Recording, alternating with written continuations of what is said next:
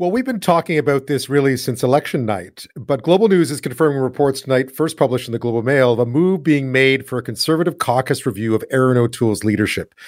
35 Conservative MPs have signed a letter for a leadership review vote, and reports say MPs looking to oust O'Toole believe they have the numbers to get it done. Ontario MP Scott Reid, chair of the party's caucus, confirming he'd informed MPs that he had received written notice with signatures from at least 20% of members requesting a review of O'Toole's leadership. How bad is it?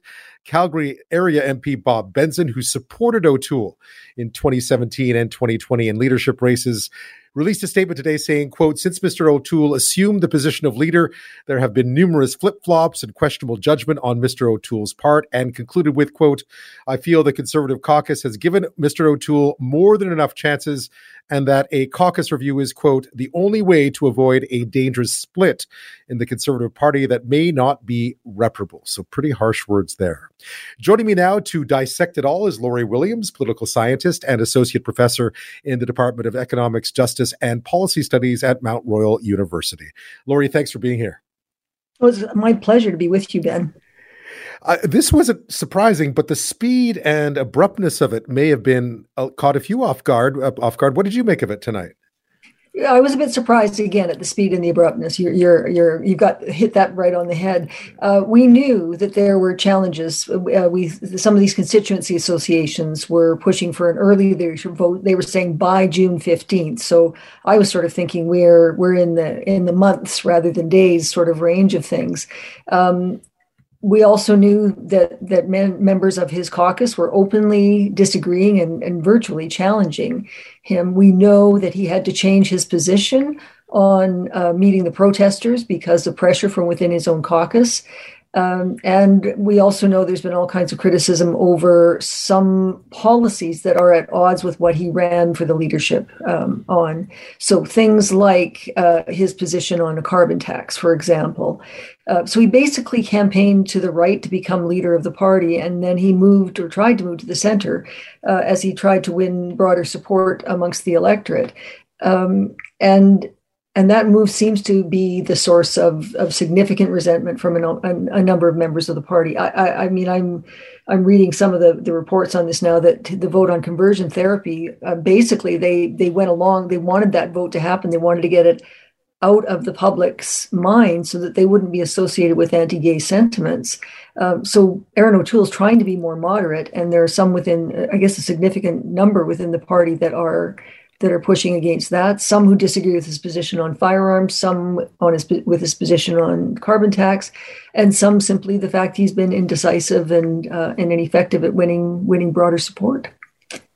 One thing I found interesting is that given rising inflation, fatigue with the ongoing pandemic, a protest, whether or not you agree with any of their demands or not, this feels like it should be fertile time for an opposition party to be attacking the sitting government.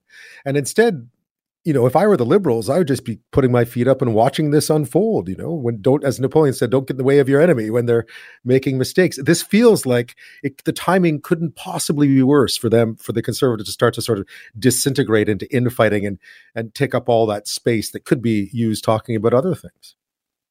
Well, there are a lot of Conservatives, I think, who think that unless they've got a new leader, this isn't going to settle down. So these divisions have been around since the union, if you like, of the former the Progressive Conservative Party of Canada and the Reform/Alliance Party of Canada united to form this single Conservative Party. We're seeing the same sort of thing happening, of course, here with the United Conservative Party in Alberta.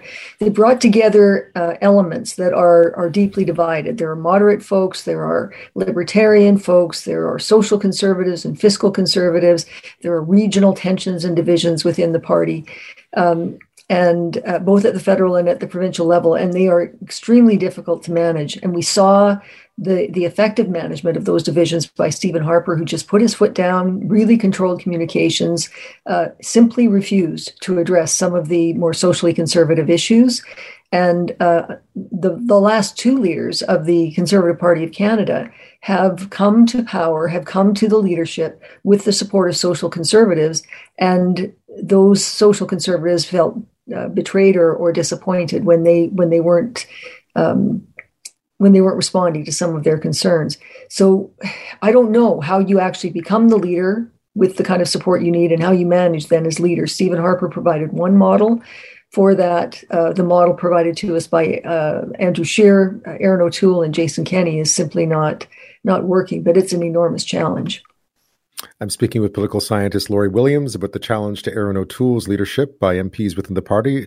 How does this unfold now? Well, according to the rules that are in place, if you've got 20% of the caucus pushing for a leadership vote, that has to be held. It could be held as early as Wednesday. If 50% of the caucus votes against Erin O'Toole, and we're hearing differing reports or reading different reports in media and social media, some saying that there are 65 people that are willing to vote against Mr. O'Toole, and some saying that he actually has majority support within the caucus. I guess we'll see relatively quickly. Again, I am surprised with the speed at which this has developed.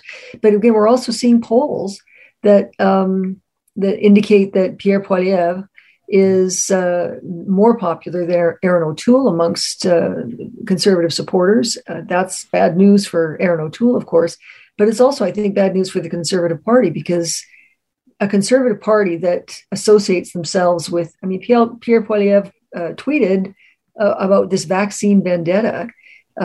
His position is not in line with a lot of moderate conservatives across the country. And if the Conservative Party wants to win an election, even to be an effective opposition, as you've alluded to earlier, they've got to be a force to be reckoned with, someone who could actually bring down the government, or at least contest against the government and win the next election. And because they've sort of narrowed their focus and their base rather than broadening it, they aren't an effective challenge to the Liberal Party at this point in time. And it's not good for a democracy to have one party that's sort of not effectively contested. So it looks like Erin O'Toole's leadership is up. If someone like Pierre Poilievre takes his place, it's difficult to imagine how that party will broaden its support, because it'll be associated with, as in 2015, with extremist policies. One of the reasons the 2015 election was lost by the Conservatives, or won by the Liberals, was the barbaric cultural practices tip line. The impression that conservatism was associated with intolerance, didn't have a place for cultural differences, might even be racist and misogynist.